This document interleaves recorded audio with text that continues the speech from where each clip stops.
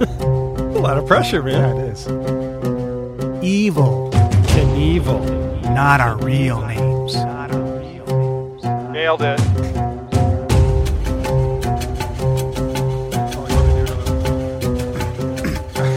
Oh, you want me to do my bit? Okay, here we go.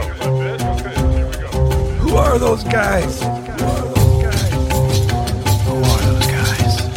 You're gonna love it. It's just a little independent. That might have been too much, man.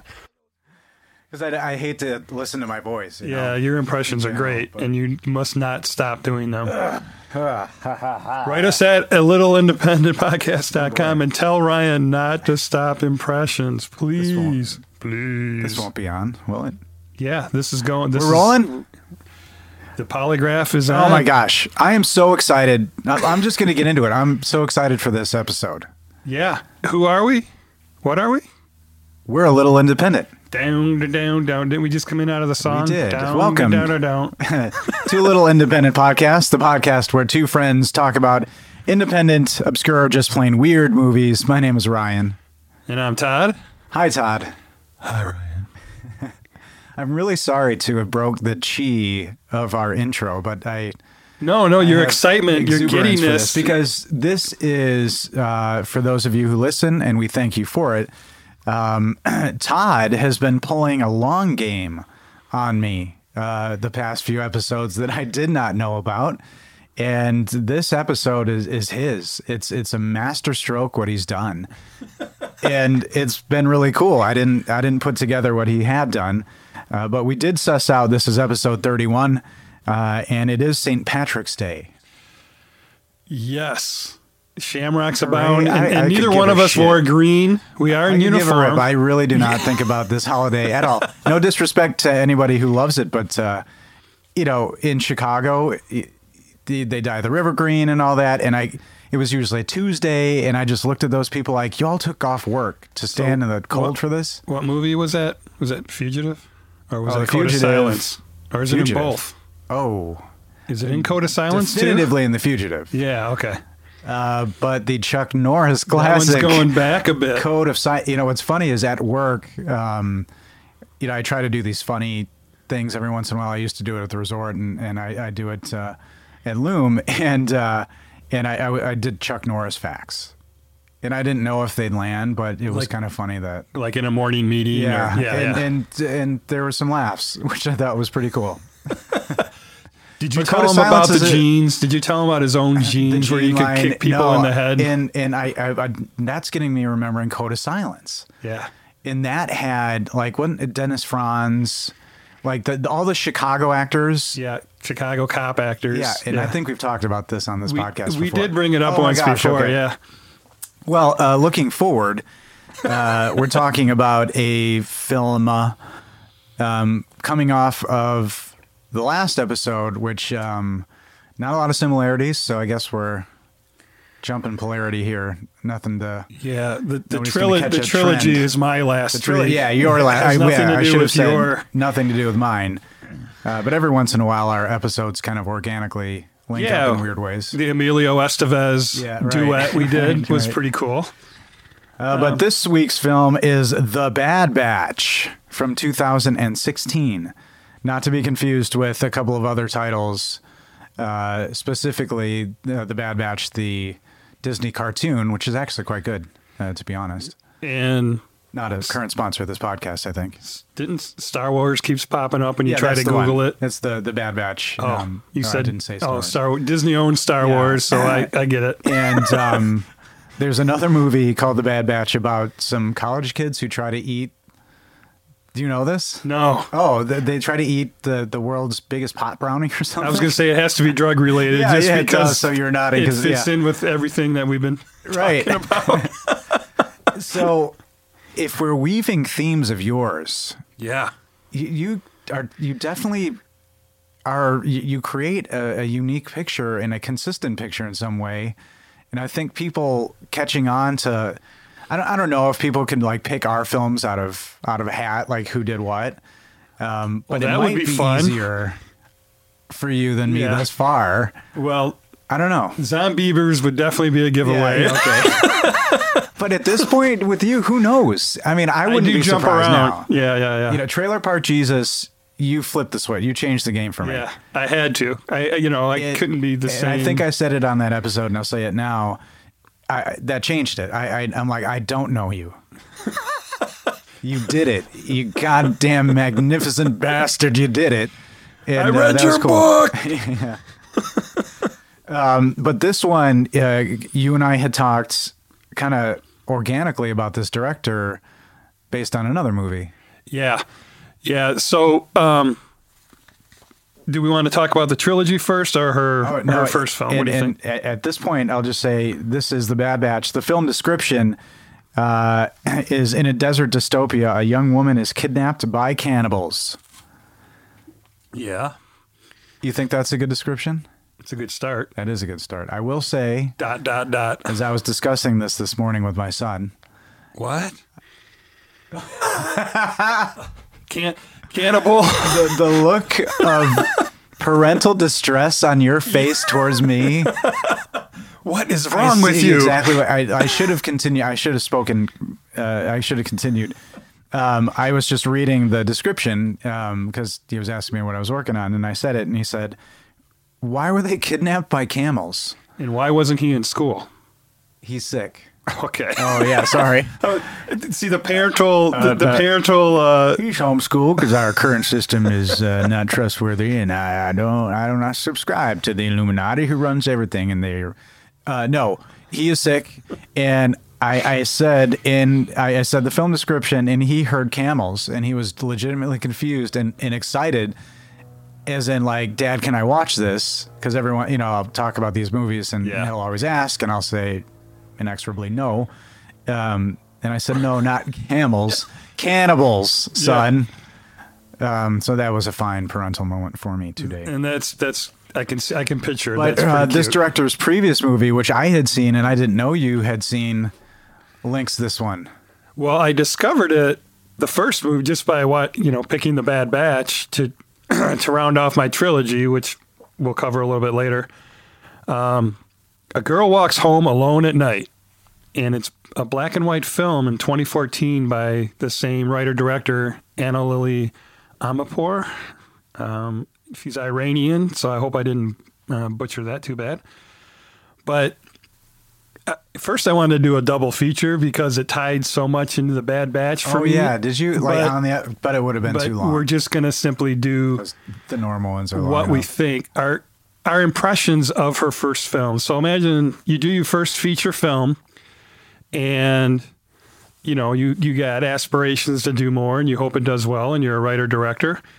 And so she ends up in Sundance and winning an award in Sundance for it, and it's highly critically acclaimed. Now, a lot of people don't like it because it's an artsy film. So my take on it, this is what I wrote: creative, unique, stylish, and the music just was very compelling throughout that first movie. Yeah. Well, and this one. Holy shit. Yeah. And then, so I asked you on the phone, not knowing you had ever seen this before. Yeah. I'm like, I just want you to watch it and give me your impression. We're not going to do a full double feature. And you're like, this is what you spit out. And you wrote it down? Oh, yeah. Oh, shit. Yeah. And I quote, I'm going to use when I say the word blank, I don't want to give the genre away of this movie because I want it to be a surprise for those who have never seen it before. It would be like watching The Red Wedding and knowing it's already going to happen. That was The Red Wedding? That might have been a little too over the top. Is that specific enough? That might have been a little too much. From Game of Thrones. Yeah. Yeah. But it ruins it if you know... There could be what's some going to kind happen. of red wedding thing on TikTok, and I'm not aware. Oh, yeah. I could have done some weird porn thing, too. Not in that space. Yes. So, Game of Thrones. All right. So, here's Ryan's direct response, immediate response. It might have been the best blank flick of all time. It's on my list. That was your quote. You just spit that right out. And I'm like, okay, I don't have to have you watch it and give me your impression because you just did. Yeah. I really like that. And I forget how I saw it, and I want to say it was a Netflix DVD situation.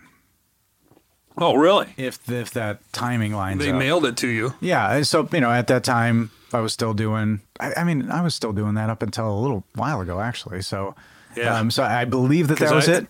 I still And have your last one, so you Yeah, can't you do it do. anymore. I bet I got. You know what? If I sent that back, I might end up being the king of Netflix somehow. Like, they may do like a social media story on me because Yeah. this one guy, Held like the on to last it. Blockbuster, found this, dusted it the fuck off, and sent it to us. Yep. Social media team, get on it. And they've written off those Anyway, 100 million I don't know why DVDs a long time they ago. all sound like Rip Torn over there at Netflix. But it was one that in a lot of movies that in another one I discussed with you last night, I found that way just on the DVDs and have stuck with me. And I've done on this podcast and will probably continue to do for a little while longer. And I just really liked it. And it wasn't because it was a black and white, and a lot of people say that's a crutch for new directors to just do black and white because it automatically makes it unique or edgy. It was just a cool story, and I really liked the lead performance a lot. I think she was super compelling. Okay. I like how it was directed. I like how it was shot, Yeah. and the music. And Yeah. I'll say it about this It's the this same week's thing. movie too. Yeah. Music. God damn. Yeah. A mix like I've never seen before. And a blessing for this is that this director does a shitload of interviews. So when you go on YouTube, you're going to find all kinds of interviews on this movie and Bad Batch. I'm sure on the next Super one that's coming out, charismatic. she's got one coming out next month with Kate Hudson starring. So you can learn a lot about her, and I'd just say she's got great instincts, great gut feel. You don't know what else this director has coming up? Yeah, I do. Oh, And from the look on your face, I know that you do too. I knew I wouldn't be able to surprise you with it because you would do You the are- research. we're But not surprising each this other is anymore. this is the apex of this episode is what she has in pre-production, but it ties directly into the Bad Batch. The reason she's able to do this yes, movie. it does. we're not surprised. I have to hustle a little bit harder. I You think. got to dig deeper, man. You got to. We're metal detecting, but we have Yes, we are. We have good shovels now. Yes, we're we- digging deep. Well, this week's film, again entitled The Bad Batch, mentioned the description, and it is billed as an action horror mystery. What do you think about that? Ooh, mystery. I actually hadn't, because my week and timing has been really Uh-huh. to the second, and more about that offline, I'm sure. But I didn't ponder that until now, and I honestly, I do have some thoughts and questions for you about this film upon viewing it a second time. Okay. So throwing mystery into the description, I think, is a good fallback. If you think about it, Yeah, it's because it's if anybody like has a problem with your movie, you're like, it's a mystery. it's like a WTF, Yeah. because there's a few of those moments in But here. I think there's certainly action. There's certainly horror. And I might put horror first. Yeah. Well, what would you put Mad Max Fury Road? Well, and then I will say, and this was, I go off IMDb, but a couple of other sites put romance in there. yeah. Well, And she I kind of agree too, in a weird way. in both her movies, Yes. Oh, yeah. in the first two, she yeah. describes them as fairy tales, and then she puts a dark fairy tale, I think, in some other Exactly. interviews. And I think that is very succinct in what they are. They're dark fairy tales Yes. because of the endings. But this movie, and I'll just say it right now, very sexual. Oh, Overtly. too much feet? Oh. Too many feet? Didn't even consider that. I mean, would you know on a foot? yes, there were feet, and I'm typically repulsed by the idea of apocalypse feet because foot care has long gone out the window. Yeah. And that's some nasty looking shit. So I'm typically not looking towards apocalypse feet, but I will say in general, this group of apocalypse people, and we'll get into what the hell's going on in the movie later. Yeah. dirty clean. So They don't look super dirty to me. All right, so then I have a question. Once upon a time in Hollywood, Sharon Tate's movie theater feet, Yes. dirty. Those were dirty. Those were But very you dirty. still, but I still think you like them. That was close to the line. Okay. But not over it. But you're okay. Yeah. All right. Yeah. Margot can. Well, she Can't kinda, do any wrong. She is pretty pristine. And so that, I mean, I just think that overtly, and I didn't pick it up the first time. And I'll tell you, and I say it on the podcast all the time, that this podcast is the reason why I look at these movies the way I do, because it's much more fun to see these things the second time around. Yeah. You always get more out of it. Yeah. And yeah, that's true. Yeah, that's a good Yeah. point. If you're looking that way. The second time I watched a girl walks home alone at night, not confused with anything Just else. easier for timing. Right. I got a lot more out of it. I was seeing much more of the script. Like the first time, I thought it was just this wild film noir, Yeah. stylishly cool. You know, I'm like, Yep. you know, they would love this in Europe. But then the second time, I got a lot more out of it. I saw the script much better. Absolutely. I did the starring kind of maybe a little differently, but I wanted to focus on some of the people that you don't know maybe as well. But it stars Suki Waterhouse as Arlen. Had you ever seen her in anything before? No. And this goes to her being the director, Anna Lily, her gut instinct. This girl's a model, and she played a couple of small roles, and then she gets cast. She cast her as her lead in her movie with 3 A-list movie stars as her backup. Discovered at age 16 in a pub in London. So this gal is British.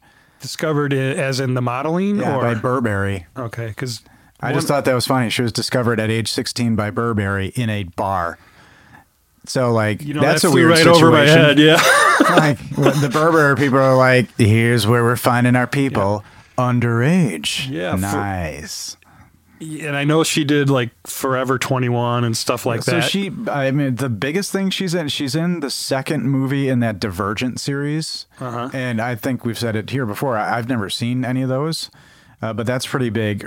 She's got an early film that looks interesting. 2012 film called Pusher. Have you seen Pusher? No. It looks really, really cool. It stars a character actor named Richard Coyle, who I really like, and he's in a bunch of stuff, but he's also in A Good Year, a movie that you like. He plays I love Amos. that movie. Can we say it again? A Good Year. Yeah. He's also in The Prince of Persia. She's also in, Suki Waterhouse is also in Pride, Prejudice, and Zombies, which is a book that I've read. I've not seen the movie version, which is weird for me. Yeah. She's also in the Absolutely Fabulous movie. Did you ever watch Absolutely Fabulous, the TV show? Ab Fab? No. I love that show. I do not know if you would. I'll be honest. I mean, we're about laying down the truth in this podcast and everything. But because we're real with each other. But I don't know if you'd like it. Is now we're wearing our corporate polos. It's these two alcoholic British, early 40s women. Yeah. And they're just fantastic and they're a mess and it's hilarious. Okay. Yeah, it's a great TV show. I can't remember how we ever watched it. And there was a movie and the movie was great too, but she was in the movie.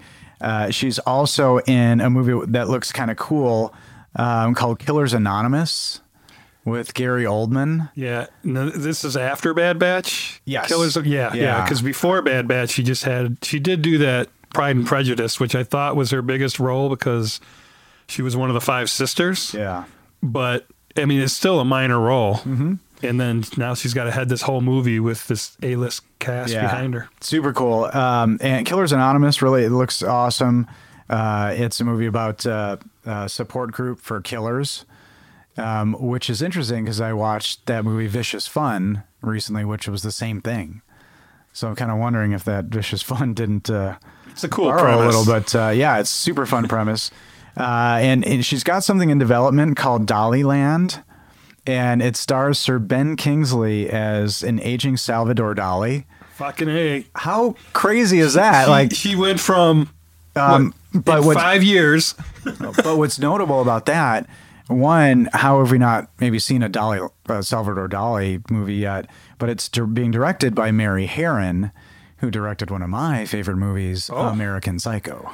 Yes. Mr. Pat Bateman. So I was returning videotapes. So she's got a movie with Ben Kingsley now, Sir. She's from see how London. proper I was? Like a motherfucker on proper. Sir Ben Kingsley, I'll give you that shit. You earned it, man. God damn. And that just, every time I think his name, I want to watch Sneakers immediately. I want to cancel everything I have to do and watch Sneakers. I love that movie.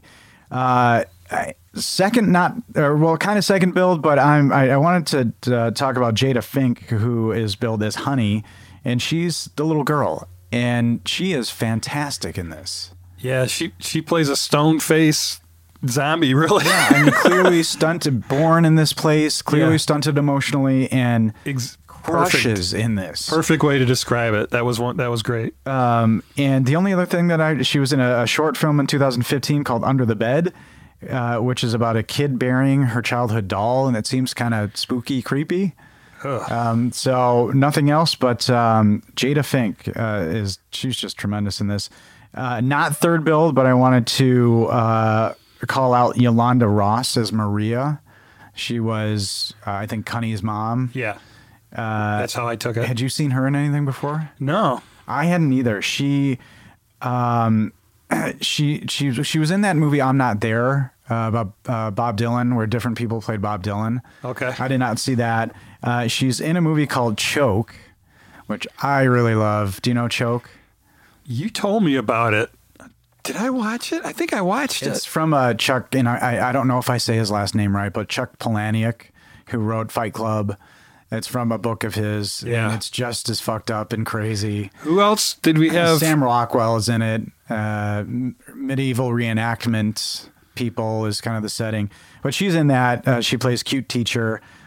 She's best known for IMDb, a TV show called The Chi or The Chi. I'm sorry, I don't know how to pronounce that right.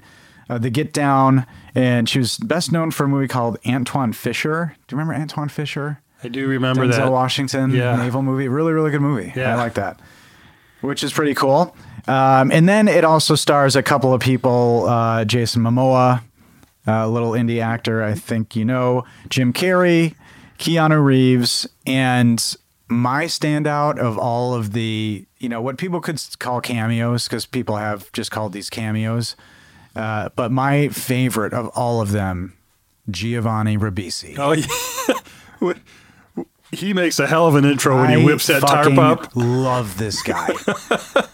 And we'll get there when we talk about that fella. So all those big names you just named in a row, 4 of them in a row, all those male supporting actors, she got on board from her first black and white film. I know I keep repeating it, but I just want that to sink in for any filmmakers or aspiring filmmakers or any of us that haven't made it yet. There's a lot of speculation in the reviews about like how they got these people and who owed a favor, and she tells you in her interviews. It's fascinating. So people should just kind of look around a little bit, maybe sometimes before commenting on things like that. Yeah, it was earned. But so written and directed by Anna Lily Amirpour, who best known for obviously A Girl Walks Home at Night, which is based on a 2011 short film. She's done some TV. Legion, I know. I've heard of that show. Castle Rock, which is that show that's aligned with Stephen King, which I just love Stephen King. I do not know why we're not watching that show. Yeah. I'll have to think about that. The Twilight Zone. And then you mentioned that movie Mona Lisa and the Blood Moon, which is the one with Kate Hudson. And then the only thing we should probably talk about is she is... For the next 2 hours. And hopefully, she is directing a remake of the Sylvester Stallone. And I'm telling you, classic. I fucking love this movie. Cliffhanger. What was your reaction when you read it? I wish I had known about that ahead of this movie, how like just sexual it is. It would have been just a night for me. Christ. So well, Anna Lily Ryan thanks you for his self date. I mean, it's one of those things where I initially thought, why? Don't mess with the classic, and it is a classic. That's to what me. I was afraid of. You were going to be upset. But why not? It's a fun story, right? Mm-hmm. Thieves trying to recover money on a mountain. You have to use these unsuspecting people who have these unique talents. So that fine. Yeah. It kind of made me redefine when I say a classic and not making that word so weighty. It's a classic. Don't touch a classic. And that would have been my first reaction initially, but no, fuck yeah, remake it. Yeah, and another thing is Momoa is a rock climber. And he's attached to it. Yeah, he. This was in one of the interviews. I'm kind of cool with that, but he's a legit rock climber, so it's going to work. And that's a movie where you're going to have fun with casting the Michael Rooker character. Lithgow, baby. You're going to have a ton of fun and a fucking difficult time casting. I mean, Lithgow's villain in Cliffhanger is so just buttery and sweet over the top. I mean, it's delicious. It's so good. So over the top. He's affecting the sort of British accent, and we need insulin. Would you have thought of that? Oh, God. Anyway, this podcast will be 17 hours long, and hang in there with us. Don't care. If you don't. We totally understand. The tagline, no tagline. I could not find a tagline at all. Okay. Which is not uncommon, I think, for confident directors. Actually, I wonder, what does it take? Because marketing and everything, they have to be probably all about as much that you can hashtag and as much as you can push out as possible. Yeah. So I wonder maybe what it takes. Well, and Netflix if you know, picked it let up. us know. But what does it take to say no tagline, just the Bad Batch? Yeah, that's a good point. I don't know if it had anything to do with Netflix picking it up or not, but it could have been. I mean, the tagline could have been, "We ain't good, we're bad." That was his Keanu imitation for those. I don't in the think know, I for was. those in Maybe the know. towards the end a you were little trying to. Maybe you were. Yeah, I think you switched Maybe over towards the end a halfway. little Yeah, bit. you went. Fuck. The budget $6 million, which is not huge. No, and I didn't. Thank you for that. I did not find that. That's not monstrous. I mean, if you think about what it takes to make a movie. Well, when you pay Jim Carrey and Keanu Reeves and Jason Momoa, you got 200,000 left. Jesus, no, not even. I mean, so obviously they took some big hits in order to do this film. U.S. gross 180,000, worldwide gross 201,000. And again, we don't say that as a measure of success. It's just kind of interesting to see. It must have been released theatrically at some point. 1 hour and 58 minutes. Yep, full on 2-hour movie. It was a little much for me last night. Yeah, I don't know why. And I'm not saying, because, we've talked about this and other podcasts I'm listening to talk about 2 hours is too much and they're getting overtired. And I was trending that way for a little bit. And I don't think I'm there, but I did take a break. I took a little medicine break in the middle. At the middle of the film where they have their medicine break. I thought that was not Pavlovian in any way. But I salivating over here. Look how highbrow we are, huh? Oh yeah, it's the shirts. But and again, a lot of the criticisms about the film is it's long, boring, and stupid. Those are just the big three. Yeah.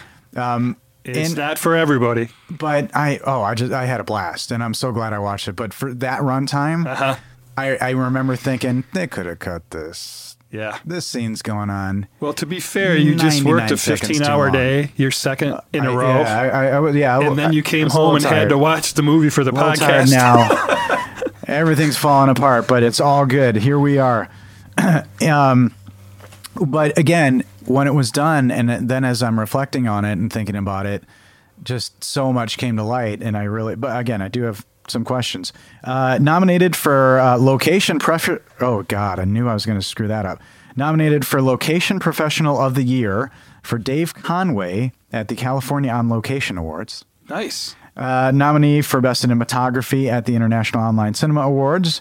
And winner Special Jury Prize and nominee for Best Film at the 2016 Venice Film Festival. Yeah, great story with that. So she leaves Venice to fly to Toronto for the Toronto Film Festival, lands in Toronto, her phone rings, and says you have to come back to Venice because she won the prize. So she flies back to Venice, accepts the prize, flies back to Toronto, and that's when she did the interview that I saw for.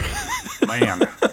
Man. Pretty crazy. So we have a film that starts with, it's not opening voiceover, but or am I wrong? And again, I'm not as technically proficient as far as film and terminology rather. I tried to merge those two words as I should be, but it's not an actual voiceover. You're hearing a speaker.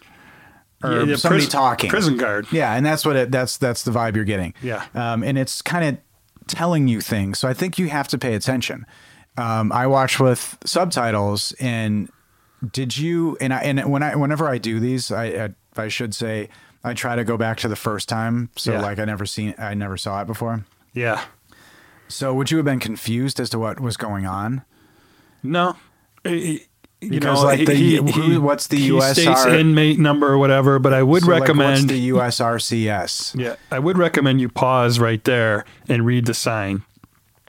If you're talking about the warning sign. Oh yeah. I have it on my phone. Yeah, because you definitely want to read that to set things up. So there's people. There's an organization talking. The Bad Batch is mentioned. If you're in Bad Batch 0055855 through this. So they're painting a picture. Yeah. And what's the first thing you thought of? Did you think about anything at this point in the movie right now? It's a tough one because the first time I saw it was a while ago, really? For my first impressions. But, like this would probably stick out to you. Escape from New York. The whole movie is. You had that Escape vibe? from New York for me. Yeah. Okay. Yeah. Okay. And I do not. I don't say that. I don't think that's a bad thing necessarily because the feel of it is totally different. But that's that vibe. And I think Escape from New York kind of set a movie I goddamn adore. And again, my love for Kurt Russell is well known. So oh God, today's his birthday. Oh my God, Kurt. I didn't know. I'm sorry. I saw it on the news this morning along with Nick Lowe. No. Oh, okay. Not Nick. The actor. Who am I? What's his first name? Is it Nick? Nick, you went first name, actor, last name? Not Breakfast Club, but the Rat Pack or Brat Pack or whatever Rat guy. Pack, Rob Lowe? Rob Lowe, thank you. I knew Nick wasn't right. Wow. Nick Lowe Lowe said Nick Lowe. is a musician. Yeah, okay. Help me now. Shit. Your face was blowing up. Yes, because I felt like I like you were moving at a rate of speed, and I wasn't there, and you were synthetic, and you've arisen. You've become the dream, Todd. You've become the dream, and I can't enter the dream unless you enter me. Life is the dream. Sexual, and I can't create life without entering you. Now we're trying to do bits. Look at us. And the one thing that I sussed out is Bad Batch is a thing. There are numbers, and Arlen Mae Johnson. Yes. So, and I like this. And you see some visuals I really like. The triangle, for example, that morphs into that fence. It's totally impractical, but it looks really cool. Yeah. And so essentially, she is processed.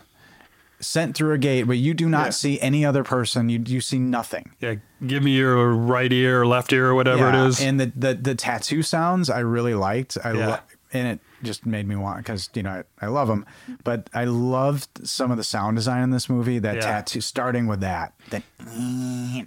So great. Her being kicked out the gate, very escape from New York. Just dropped off. You're the undesirables. This is where you go. Whatever happens, good luck. Yeah. So that kind of I'll just briefly say what the trilogy is since we talked about it. So 2 movies ago, I did Trailer Park Jesus, which was like a representation of like a current state that we're in. of consumption and not really caring and this and that and that. And then the next movie was Chloe and Theo, where an Inuit comes down and gives us a warning about changing our ways, or, bad things are coming if we don't. And then here we are, the uncaring, non-attached society has come to this point, and there's poor Ireland kicked out the gate. Here we are. And you know what? I've said it before. I say it again. Thank goodness for you. Giving this podcast meaning, truly celebrating these directors and writers, and making up for all my bullshit. Well, if it wasn't for you, there would never be a snicker, a laugh. There would never be any joy in this podcast. True. It would be like this dry. But what I find is really interesting between watching styles and how we watch things is when I got up last night to take a photo of my television, of that sign, Jess says, "What are you doing?" And I said, "I'm taking a photo of the sign." And she's like, "What for?" And I said, "Well, I think I might want to talk about it." And she's like, "I don't care, actually. It's more exciting if I don't know." And I was like, holy cow. And I don't know if I didn't do it the first time. So maybe this podcast is truly. So you were being the analytical one, and she was being the loosey goosey. Like, I'm here for the ride. Just sit your ass down. What the fuck's wrong? Take your medicine. Yeah. And that was really fascinating to me. Just the difference in how we approached it. Are we having an effect on her? Oh no! I think she's Okay. typically that way, and she's always smarter than me at figuring out if it's a whodunit. She's usually there. I usually never get there. She does.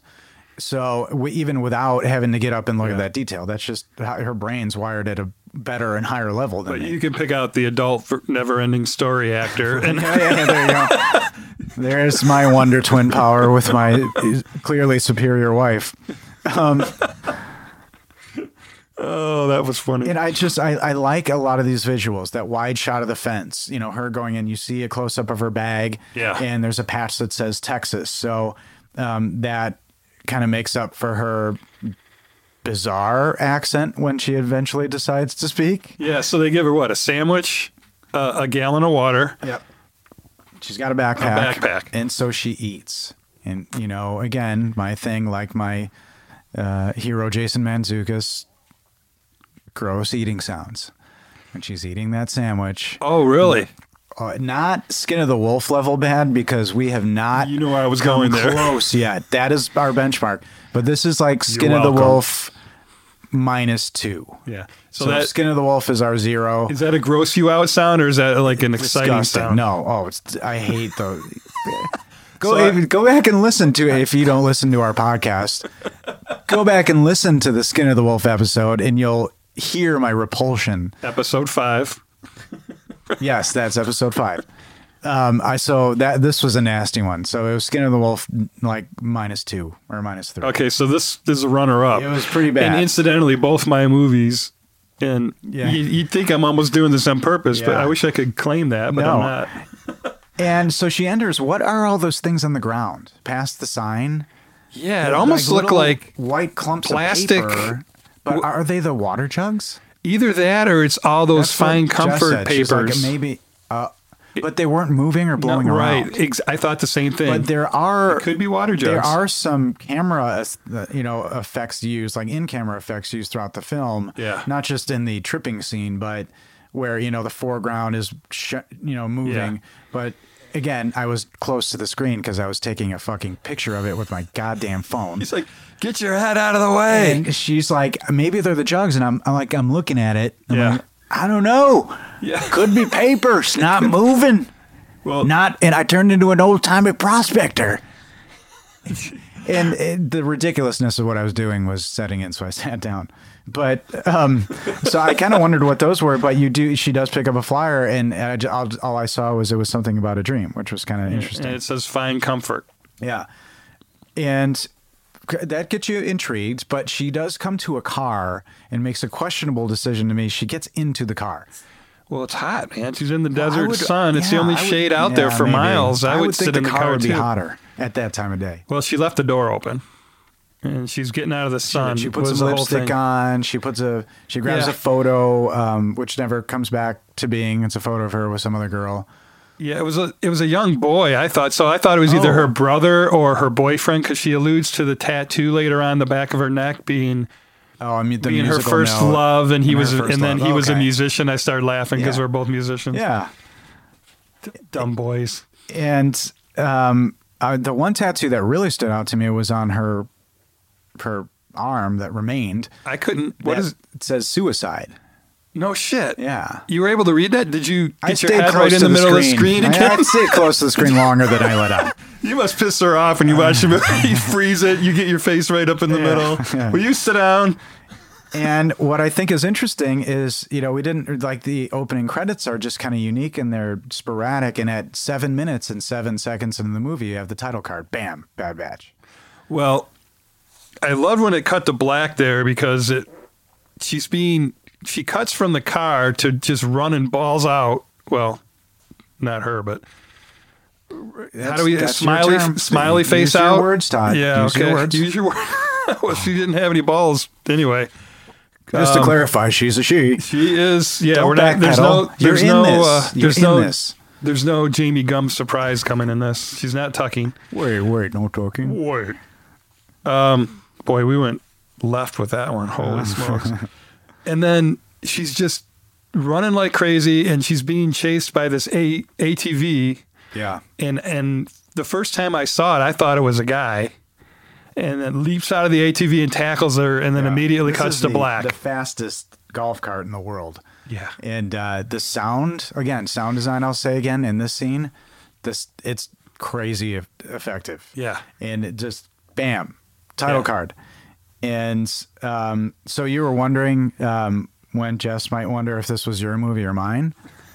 At 8 minute 13, she figured out it was you because she thought, she's like, this is a Todd movie, woman bound and gagged. Okay. So we're not out of the woods yet, buddy. We're not. It came. Well, No, I gonna honestly think I she have to count 'em completely up. said it as a joke because I have to count them up how many because Rust Creek still, I guess, would qualify. she wakes up now. If you didn't read the sign, you have no context. So, and I'm trying to operate again within the headspace of people who may have issue with this movie too. So she wakes up underneath what looks like the frame of like the husk of the body of an aircraft, like a major airliner. And what is with the airplane junkyards? Is this just It's what's a happening? real place in the I- real like, location for the in location, but Slab Town. within the story, what the fuck? It's so Like, it's what this happened? dystopian future that exists today is how she put it. So 3 hours from LA, Right. this place actually exists in the desert. 20,000 people live there. They all have their own communities set up. It's called okay. Slab Town, Bombay, Salton Sea area. Oh, I did read a It little was something all about, like, filmed real there, people were and she's in the like, movie. "This is real. Yeah. These locations are, Yeah. Okay. and the actual people were So in that that's, movie. That's fairly fascinating because It is if you don't know that, you're thinking, what the fuck? right. Like, is this the apocalypse? And did for some reason every airplane just fall out of the sky right there? And It's a was one of junkyard. them an old timey, or was it a junkyard that was there? It's just a lot of airplanes, which is cool for the set design. And again, with sound design, with the ambient sound, you just hear the creaking when there's no music and it's still, because this is the fucking desert. And that's what's neat about the aesthetic of the movie is you have these contrasts of the different kind of junkyards that feel small in a way, Right. although they're very big. Yeah. Then you get to a shot of how big the desert is, and that contrast is startling, which makes you think this is a prison, which is really cool. Yeah. And she said in an interview that she actually scouted all the locations for a year, did film tests in each location with all the lenses that she was going to use. And spent a lot of time and was able to successfully get that wonderful look. Now, I love how you took so long in describing all those minute details and completely ignoring that the shot is actually of Suki chained to the ground with her mouth gagged. But yet you described. I just assumed if they think it's Todd's movie, they're going to have a good photo in their minds. There's a movie called The Way I Did. We should get was very T-shirts. We should spiritual. make T-shirts like just of your innocent, sweet face, just like, I swear I'm up to good or something. I don't know. So she is killing me. She wakes up. There's a dirty, clean, wastelandish person or whatever who's in a folding chair and gets up, gives her a shot in the arm, and from one of the most. Moist. And there we go. I won't say that. From one of the most kind of unique POV shots in a way. Yeah. Ground level. Her right arm and right leg are taken from her. And it's horribly graphic without being graphic. I can't explain it any better than that. It's just artistic. Yeah. It's an amazing. It's fucking nasty. Right. Again, not. But it's not gory, like a horror movie where they're being super graphic. It's the sound, the sounds of screaming, the cutting, the way it's shot. What do you think the shot was? I didn't quite understand it. You think it was just numbing the arm? But she was clearly in pain. Right. She was screaming. Again, there's a lot to question about this movie. Yes, she should have stone cold died. 1,000% bled out, died. No, but she burned it with the frying pan. That's what they did in the Civil War, man. But they cauterized infection, everything else. She would have died. This movie wouldn't have. It would have happened, but in a different way. I disagree. They went full Civil War. They cauterized the wounds and they wrapped them in bandages so that their food would not get infected. And if we do have any young kids who listen to a Little Independent podcast, turn it off. No. Questionable choices on behalf of your parents, but that's fine. The Civil War is really not a standard by which you should hold sanitation and medical standards. Or the Appalachia. Just FYI. Is this in the Appalachian? But what again, another example, and it's going to get so tiring, but I guess I don't care. The use of music, because I never realized one of the scariest things in the world is the sound of Ace of Base. Because that Ace of Base song is the most eerie thing in the entirety of that scene. That was the hardest song for me to understand. It wasn't I Saw the Sign. I forget what song it is, but you know. Oh, that she wants. Oh, isn't the baby. That one. So she's getting her limbs sawed off to that song, and I couldn't. I didn't. Yeah. Nothing is scarier than Ace of Base. And then I will go right into, I'm going to call it the beefcake montage. Muscle Beach. Yeah. Venice Muscle Beach. So we have the Ninja song, which is a total departure from the previous music. And that's what's unique about this movie, because the music is so frenetic and schizophrenic. It's all over the place. You know, even the songs are all so different. Yeah. And that's what I think it works. It didn't bother me, but she actually has those songs picked out with her storyboards and sends them to the actors. So when they're reading the script, they listen to the music at the same time for that scene. Yeah, pretty cool. So they go to Beefcake Land, where it's just dudes with no shirts. And then I looked, over at Jess. I'm like, happy now? Yeah. It's fucking beefcakes everywhere. They're all glistening, looking good. I'm thinking everybody's fed, everybody's doing good, everybody's fine. Jason Momoa seems to be the leader. You get that feel, although it's never addressed. Can't really tell what's happening with him. But well, when you look at him, you're just like, okay, he could kill anybody he wants to. So, and we could get into these things ad nauseum, but to in the interest of time, you have these different pockets of where they're living. And some of it seems okay. It doesn't seem that dirty. It doesn't seem like, usually I can smell dirtiness through a movie. I've said that before on this podcast. They didn't look like they smelled that bad to me. Well, I don't know why, but just a weirdness. And I would liken it to Lawrence of Arabia, because in the desert, why do you like the desert? I like it because it's clean. There is something to that. But you could say arguably those people would just be filthy and nasty and disgusting. I mean, Jim Carrey is probably the dirtiest of all. He is. And maybe that was his choice. But so they have these different areas, and she it cuts back to her escape, and her escape is interesting because she decides, again, in a graphic scene, to just without showing anything. Well, no, we're talking about different things. The No. shit scene. Where she they just show her Yeah, well, I mean, taking a dump in a pan yeah, and then cut giant. I mean, this is several weeks. If she was blocked up, it all came out. to, it was a hell of a sandwich. So she just covered herself. Well, adrenaline will make that happen. Okay, but wow, and again, I have a tough time with that kind of stuff. You're holding your stomach right now. I don't like, and I kind of got a little like, I'd want to escape, Todd. I would want in that, ladies and gentlemen, all of you, I'd want to escape in that situation. I promise. I wouldn't do that. No. I'd stop there. And you notice there's a guy chained up with a missing leg watching her Yeah, and there's bunches of them all over the place. Yeah. So I'm starting to put it together. They're gnawing on these people. Their and food, their food. Which is odd because you find out there's other food sources available. So it's clearly a choice, in a way. I don't think and where they're at in They got the rabbits, bridge people. They got rabbits. They got Well, that's other in stuff. Comfort. They got other stuff. Where? It's a choice in Comfort. Go take that. Go Find take some down rats. Comfort. Go find some desert animals. But so she finds a way to escape by covering herself in feces. She has to be washed off, and she murders her attacker. Yeah. She's dead. That's a dead person. She's being drugged. After? Oh, yeah. Okay. Yep. She grabs a piece of rebar as she's being drug away to be washed up. And then she hits her in the leg and then hits her in the head twice. And that Goodbye. she is gone. And she escapes on a skateboard, which skateboards figure prominently in the movie. I didn't get the symbolism.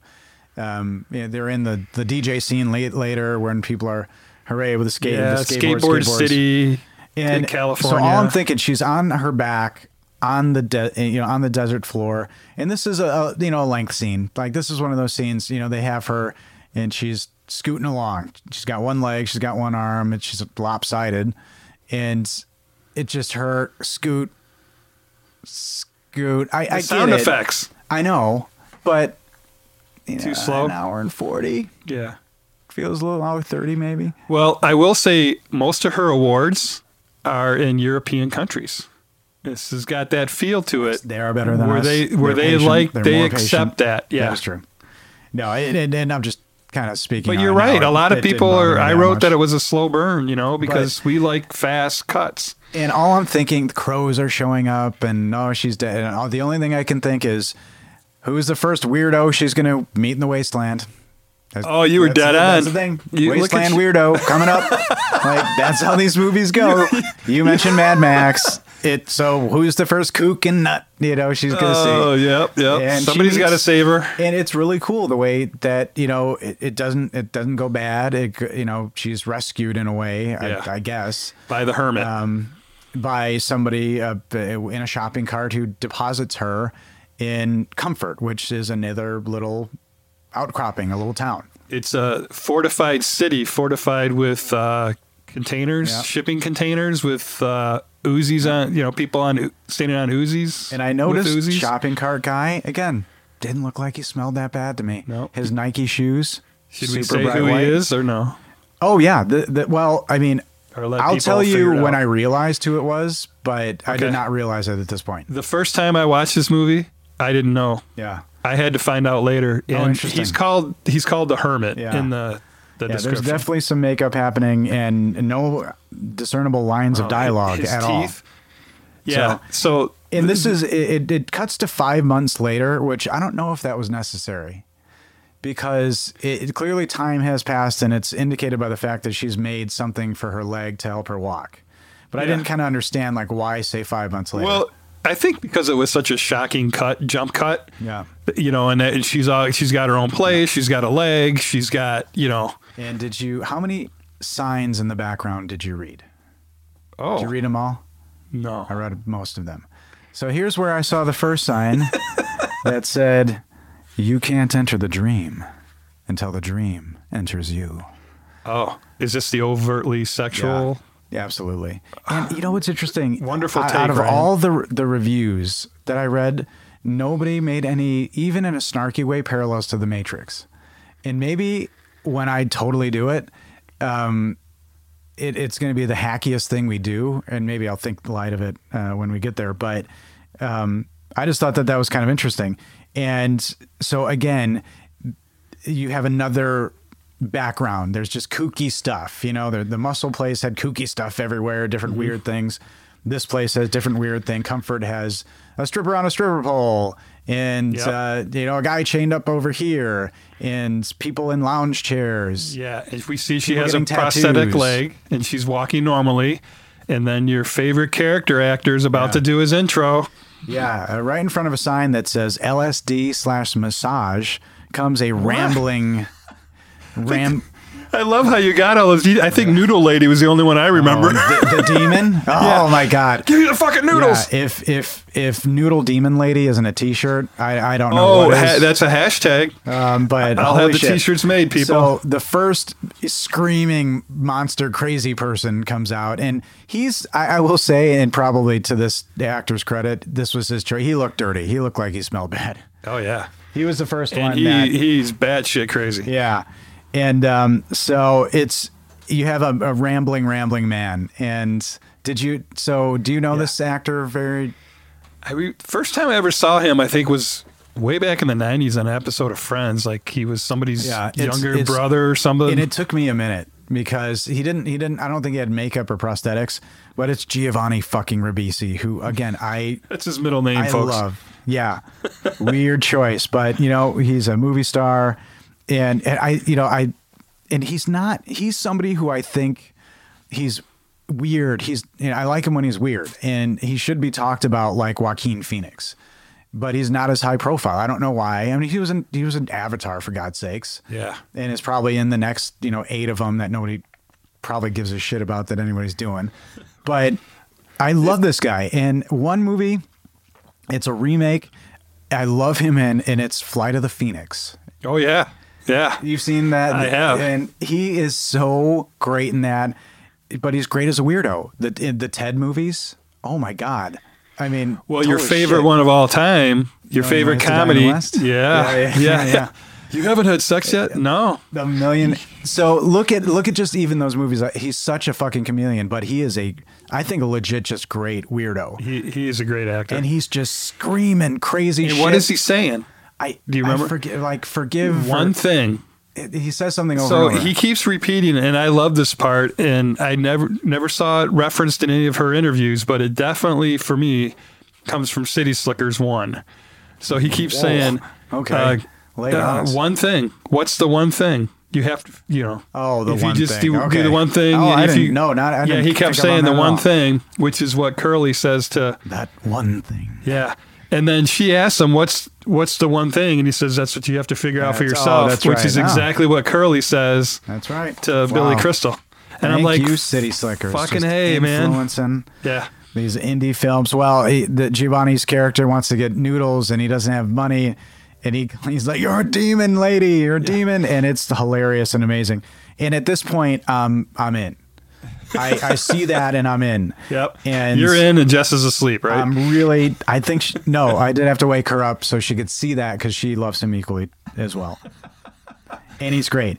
And we kind of hard cut back to Jason Momoa, our character, who I guess by merit of the huge tattoo on his chest, his name is Miami Man. Yep. And we find out about why.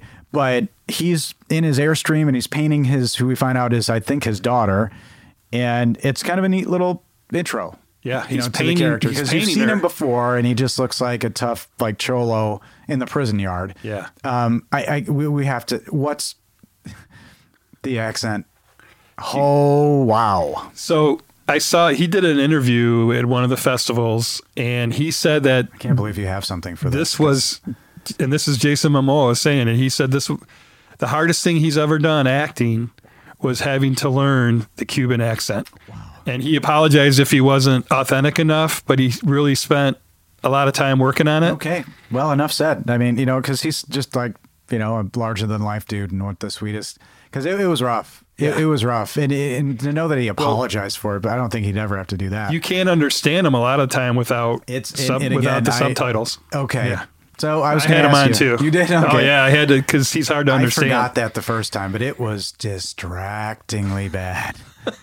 Oof. But again, he made up for it in facial things.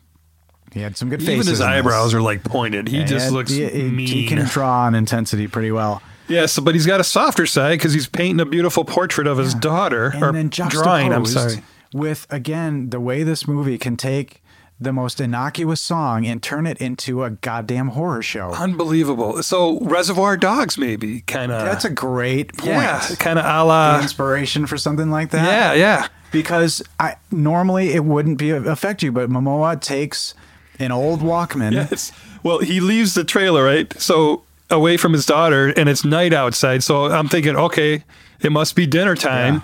He's got to go. He's got to go But he prepare takes dinner. This old Walkman and the dulcet sounds of a song I am almost ashamed to say I like.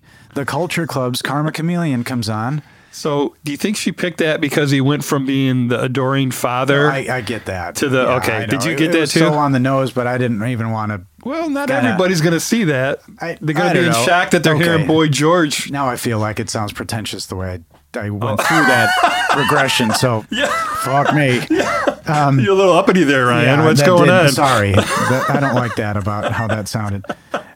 But yeah, maybe I was just too focused on that, and then juxtaposed with this, Yeah. typical college kid going, "I can't do this again today. Please don't. Please don't. Please And don't." Whoever that actress was Yeah, that was incredible. I not mean, I phoned was in, yeah. terrified for her. It was a horrifying scene, and and again, this is a way that she builds tension because he and to her credit, I think when Momoa's thinking like in the standoff, the one of many standoffs he has, Yeah. but with Moped Guy, the longest standoff and the longest moment of thought I think ever captured on film. Hey, she Holy loves Christ. spaghetti westerns. I tell you, that's Good, Bad, and the Ugly got all over For it. sure. But wow. And he breaks her neck. And so now, Now, I have a question at this point. yeah, Was that an act of compassion?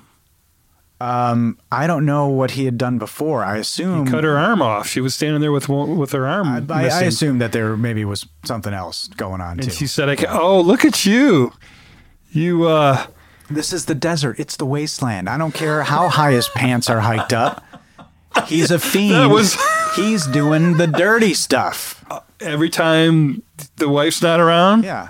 Okay. And I assumed, okay, again, I glossed over he did put the Walkman on, so he did not hear the screams. So Well, then, yeah. you're setting a moral compass for him. I get it.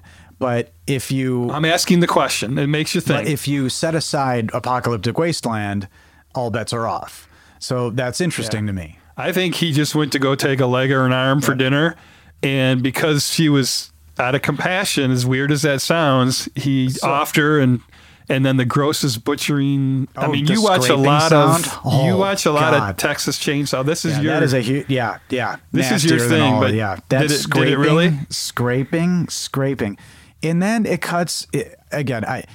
Aside from you can't just hack off an arm and be gnawing on it 5 minutes later, which is kind of how it sometimes is presented. But they're all around a campfire, and I didn't peg them as a family necessarily because it was him and the daughter and a separate lady, and they're eating what you assume is human people. And she says, "I'm sick of this shit," and she walks away. And I just thought that was just another person in their little tribe or clan or whatever that they had. Yeah, and I didn't. I mean, maybe it's because I watched it a few times, but I don't remember Yeah. the first time. But maybe the first time. But yeah, she is just having one of those moments, just sick of this shit and this life. Nobody at this point, and this seems overly distressed. Nobody seems like they're looking to escape. They all seem pretty content. So that messes with you a little bit. You don't know how long this has been going on, what year it is. It doesn't say it's 2147, and it's never really grounded that way, so that keeps you on your heels. Right. Mystery billed as. Okay. There's So the mystery. They end up in cutting to the girl and this woman now in the hazardous waste pile, which is a fascinating element because they tee it up that this is a nasty bit of business. Yeah. And they have laundry baskets strapped to their backs, and the lady slips, and all I can think of is like how many needles are under there. And Oh, yeah. it brought me back to Saw 2, like immediately. Just because they weren't in hazmat, they didn't duct tape themselves like The Rock and Skyscraper. No decency to do any of that.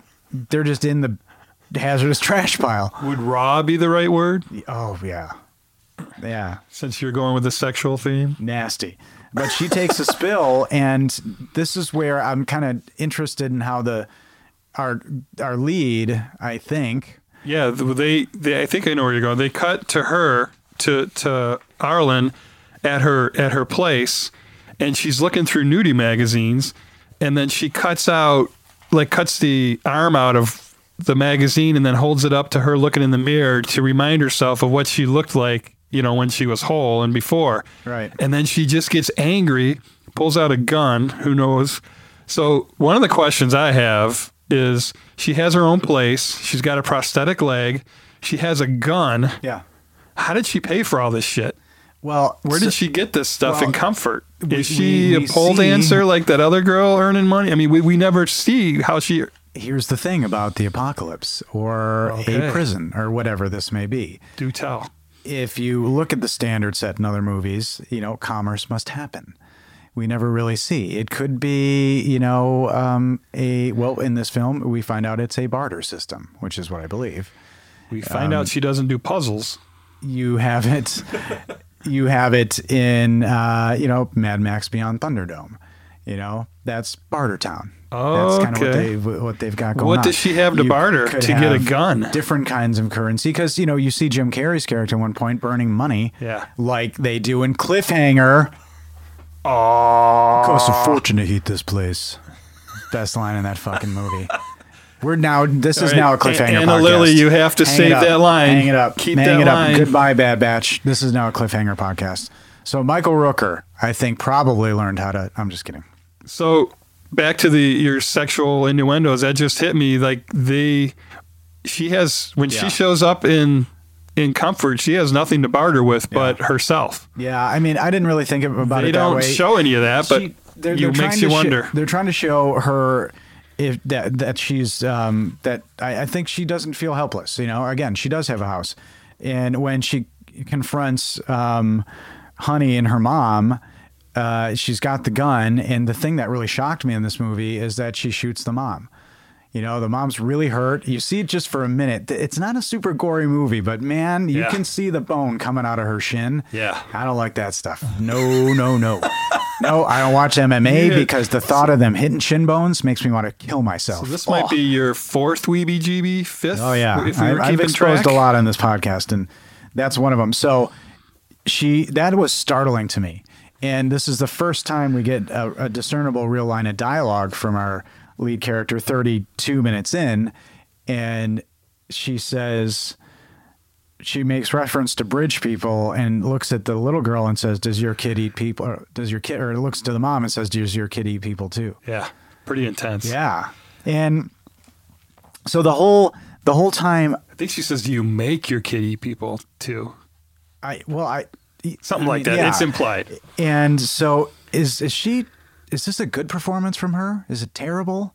That's the one thing I couldn't tell.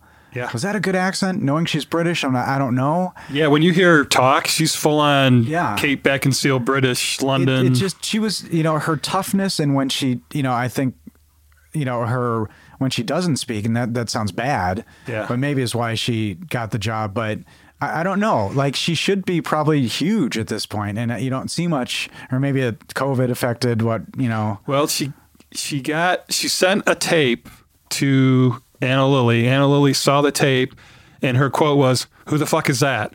And then Suki went over to her house, and she said they just stared at each other and glared. Like she just had this instinct, like, "Oh, that's my Arlen right there." Interesting. Yeah. So there you go. Either way, I think she did a good job, but I got a little confused when she started getting into that dialogue.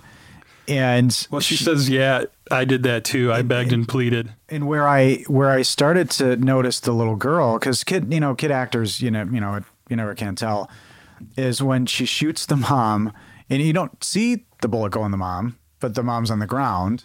Yeah. Is it here? There's a little hole in the Is it head. Yeah, you Okay, do see it, but it's not close up or shot or bleeding. I Yeah. stood up for that one.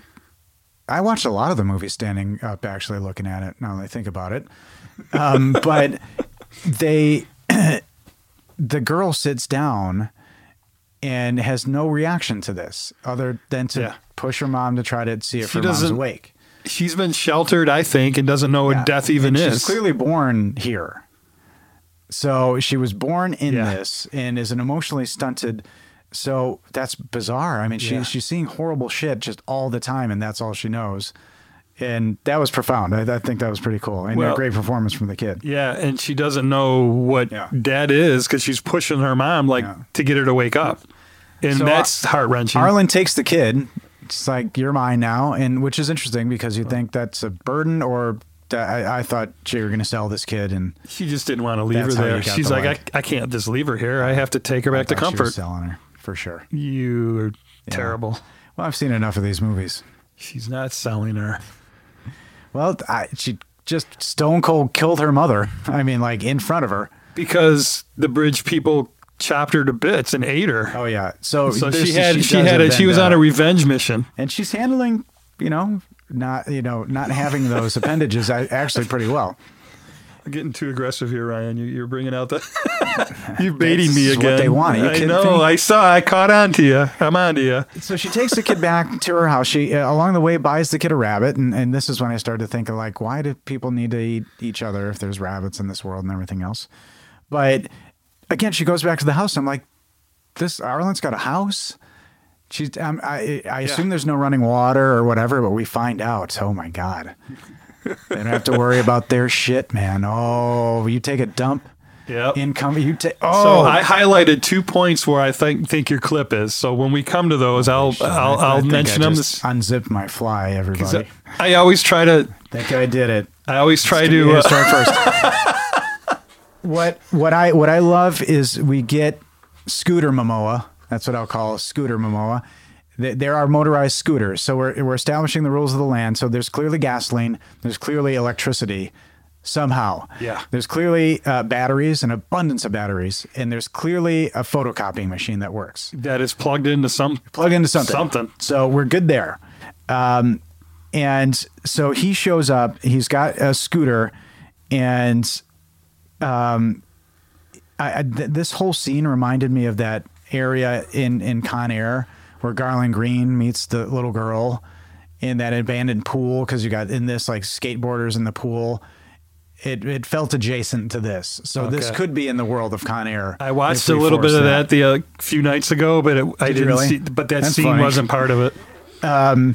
So Momoa is trying to find his daughter. Obviously, he's got a scooter, and is this where he meets the hermit?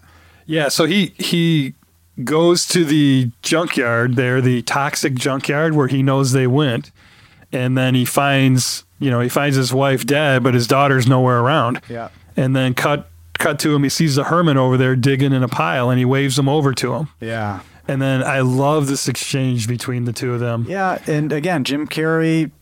At this point, I recognized him. Is this where you recognized him? Okay, recognized him. No dialogue. He speaks through kind of grunting. Yeah. But they transact. They communicate. And so, I want to interject just a quick point. She got the most flamboyant, talkative actor probably of all time to do a minor role in her movie and not say a single word. Yeah. All from her first film, The Little Black and White. A girl walks home alone at night. Well, I'm sure. Am I doing enough promo for her yet? Am I doing okay? There's a handshake involved, a lunch. Well, I don't know what he got paid, but and he hasn't done a movie in a long time. And he's great. I like older Jim Carrey. I like everything he does, but he in without saying anything, in response to understanding Jason Momoa wants to find the daughter, Jim Carrey says, "Well, you got to draw me first." He doesn't say it. or no, Jim Doesn't say a Carrey word. indicates to him that on he his drawing should, pad. Yeah. should draw him because that's what makes the mom slip. I think she's reaching for a mirror, which made me think, interesting. You don't see mirrors, so these people must not know what they look like. So I thought Jim Carrey did not know what he looked like, and this was his first way of doing it. Yeah, which was exactly. pretty cool. And then he says he writes. I don't know why it takes him so goddamn long to. It's like the end of A Fish Called Wanda. The car. He just write it down. He writes "find comfort." Yeah, which is what the sign says in the very beginning when Yeah. she leaves the prison. And this is where, the movie took that kind of bizarro turn that some people may not be on board for. I was, we have the, what would you call it? In Comfort, the Carnival Rave set with a hip DJ. The Burning Man. That Because yeah. I just want to tell you that the boom box Yeah. is from Burning Man. Oh, she like from one of those she was festivals? doing an acid trip at Burning Man and saw that boombox and went up to those people and said, "I want to put this in a movie." And that was like years ago, and they're like, "Cool." So she did it. You may have just isolated half of the people who listen to our podcast. Isolated, rejected, or turned them off. I did. Well, Is all you Burning Man. I don't even know. fans. Is that a music? I'm It's a embarrassed. music festival. Yeah, that's what I thought. So, well, it definitely had that feel because you have to wonder how are they getting power to this 300-foot tall boombox that a DJ's in, DJ Jimmy. 300 feet. That's 100 yards. It's not that bad. It's happening, man. And again, you've got plenty of power, so things are going well and comfort and you have the ambient crowd and weirdness in the background, but everybody's going the dream. They're waiting for the dream. And all that crowd is real people that live there. That it feels authentic, but again, doesn't feel that dirty or smelly to me. Weird. And so if you curiously, Jim Carrey's not credited, but Momoa, Jim Carrey, everybody else is. They don't credit him? No, he's not credited. Oh. So that's why it's fun that he's there, but we have this reveal, like who's coming. That's when you have a big name. It's kind of like, in a way, it's a bummer. Yeah. Who's going to be who? Whatever. Yeah. It didn't really matter. If Momoa was the dream, in a way, you could do kind of like a mix and match with the characters. And I do have a question about that in a moment. But there is some sort of religious cult leader of this place called the Dream. It gives that feel. And oddly different than most of his wardrobe choices, because this dude is always head to toe in black, which is... So since we're in the future right now, and the Dream has walked out in his pristine white clothing with his Uzi-bearing harem, I want to present to you that is Jesse. Jesse? Trailer Park Jesus. Oh, okay. In the apocalyptic future. I forgot his name was Jesse. That's Jesse. Okay. Little Twilight music in the background. That's cool. Please. Do, do, do, do, do, do. That's awesome. Because what does he give out? After After and his we one find list- that he is financing, in a way, if commerce in that fashion even exists. Yeah. So we've got this rave and DJ Jimmy, and he goes on with DJ Jimmy, and they're giving hits of LSD out like it's the sacrament, body of It's like communion. body of the dream Yeah. for you. They're all lined up and they put it on the tongue just like Yeah. you would in communion. I thought that was kind of creepy, actually. But Yeah, absolutely. And Arden decides to take a hit, which seems like it's a first time for her, which is interesting. Like she's ready to kind of give up a little bit, not give up, but let her guard down. a she's little ready bit. to go on a trip. Yeah. And it's like an escape, right? So she takes it, and so this did, knowing that you did a trilogy, I was trying to find these links. I didn't take that one about Jesse, but the acid trip. So I'm going, okay, because the acid trip stuff in Trailer Park Jesus was super fun. Yeah. This was not as jovial. This was much more of the visual effects, and the voice was like, Where's the girl? Where's that Yeah. kid? Sped up So- stuff, but it was still pretty fun. I thought that was cool. Yeah. And she ends up as you do in the desert, peering up at the sky, and that some of that, the cinematography there was really cool. Yes. But Her voice told her to go for a walk to Yeah. leave comfort. Yeah. And you're like, don't go out in that desert. That's what I was. I was like, do not go out there. in a way, she's lost half of herself. Maybe this is some kind of way to find it again or what have you. I was trying to be like you, man. I really was. Did you hear that? Yes. And the way She was in a higher plane. the way she's crept up upon, because Oh, there's is a that creepy figure or who, what? and it turns out to be Miami Man, our guy Jason Momoa. And this is an interesting scene because she is tripping hard. Yeah. So, all right, I'm going to make a personal confession. You ready? When they were showing this whole scene, and especially the ones with when Momoa was in the background, and you know how like he would turn and his head would like follow him, like boop, boop, boop in that scene. The last time I spoke to Joy, and I think it was the very last time. I'm like, probably, I'm in high school. I want to say 10th grade. Yep. And me and a good friend of mine, we ride the bikes to school, and he lights one up, and I'm like, all right. So I hit this thing. My first 3 classes were exactly like this scene, and I haven't touched that shit since. So I now know 3 classes that worth. I was in 3rd hour, and it was still happening. Like That's a good long haul. people's voices were like exactly Oh, like no. this scene. Yeah. That's rare in a way. So and maybe it had to be laced with acid, that like, joint, right? Can you do that? Yeah, that's. Oh yeah, you absolutely can. Well, that's So, yes. what that fucking happened to me, and I haven't touched it since. Interesting. Well, I was going to say that's rare to have hallucinatory experiences with. It looked just Straight- like that scene. So the straight acid trip, cannabis, so- and she's Wow. doing this from experience I'm because she's glad you made it gone through, on- man. Well, And you haven't since. That's why It- the it episode almost- when we get you nice and stony it took. will be such a triumphant return. So Ryan is trying to get me to do an edible and then do the podcast. Or you can You can do- email do us if flour. you want to hear that. I'm not a proponent of it, or a Facebook message. but I'm willing to. If we get enough fan response, I'm willing to give it a shot. Now I do drink 2, occasionally 3 beers during the podcast just to give you a reference point. So I have no idea what a little edible man. that Ryan would feed me would do, and I'm a little This is all scared. happening. This is all happening. Are you sure? Well, what I like about this scene is Momoa is there. You think she is dead meat. This is revenge, and it's yeah. a long scene. This is another one that I think it was interesting because arguably the love story in this movie is theirs, I guess. Yeah. And It's that's a little hers. thin. It's her. It's more hers. But he eventually just ends up in front of her. She is tripping like no other. You're big. And so I wondered. Lays her again, head on very his sexual, chest. The whole sexual. time you're like going. It's like. Do you think inadequate guys, Jaws.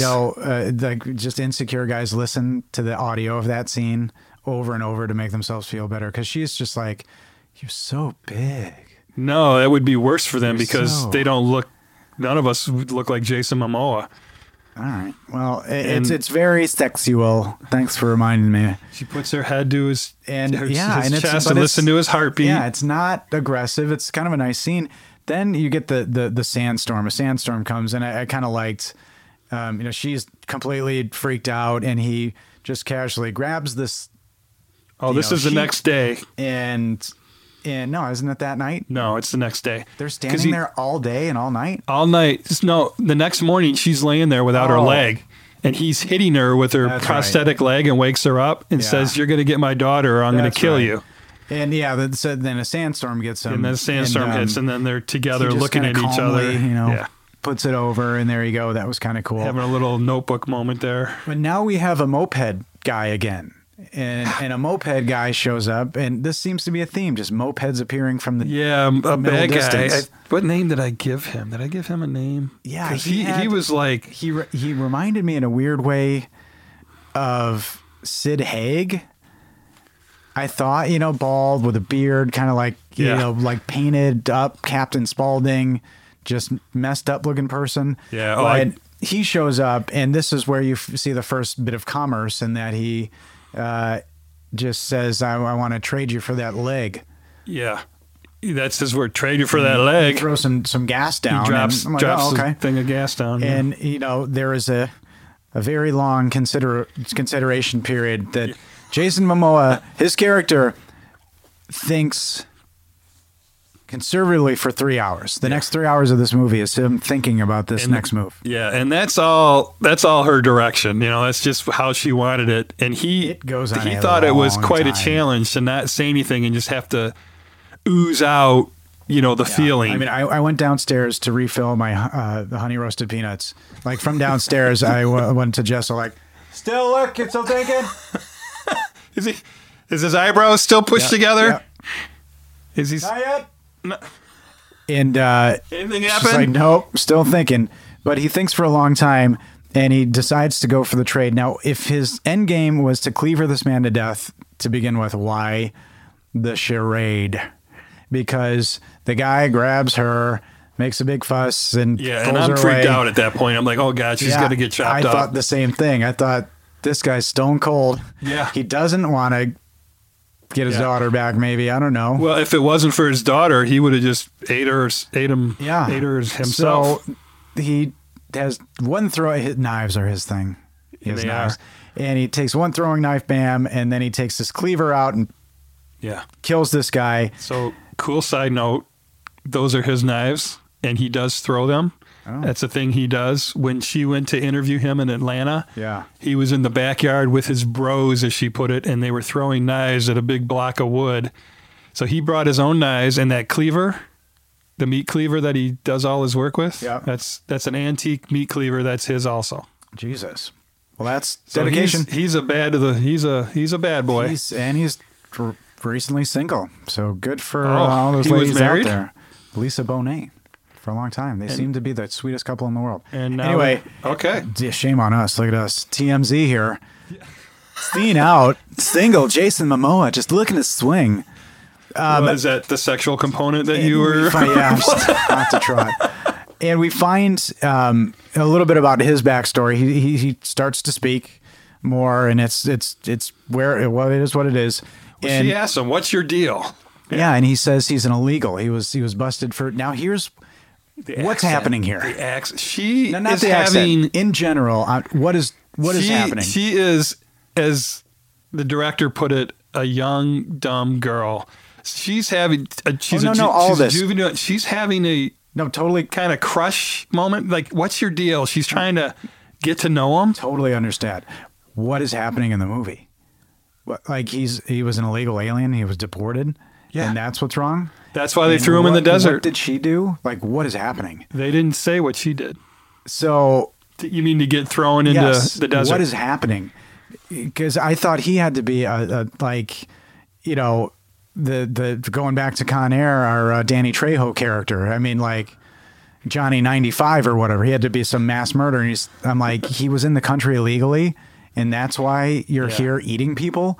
And But then I see, did you see the Scarface parallel? Because this whole thing, he lives under a bridge and he came from Miami. And then like, what did you do in Miami? He's like, I tattooed. I'm not even going to try to do it. Tattooed, construction, a bunch of other stuff. Like, really? You're in Miami just doing this and that, tattoos, and away he goes. Yeah, he showed up on a boat. So when he said he did tattoos, and then she gets excited and starts showing him all her tattoos. So I think we've only mentioned it very few times, but we are in Traverse City, Michigan, the cherry capital of the world. And when she showed the two dangling cherry tattoo on her breast there, I'm like, that looks like Cherry Festival. That looks like the symbol for Cherry Festival. So I thought I'm going to give us that reference. So we have that. July 4th, every year, we have one of the biggest festivals in Michigan, and upwards of 1 million people come through Traverse City for Cherry Fest. And our girl, Arlen, is advertising on her breast.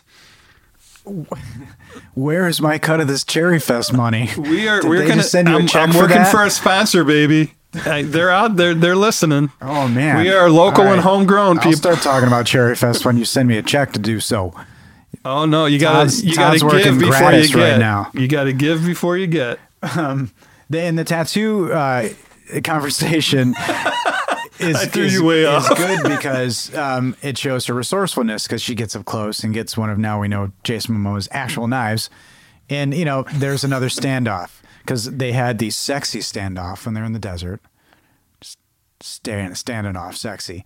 Now they're having the, like, come at me, bro, standoff where he's like, do it. And he's pushing the knife into his belly? Yeah. Okay. That's I don't know, whatever standoff. And then he's shot out of nowhere, which was a great little bit of cinema. Yeah. Because I'm thinking, oh, he had a gun and shot her. Yeah. No, wait, did she had a gun shoot him?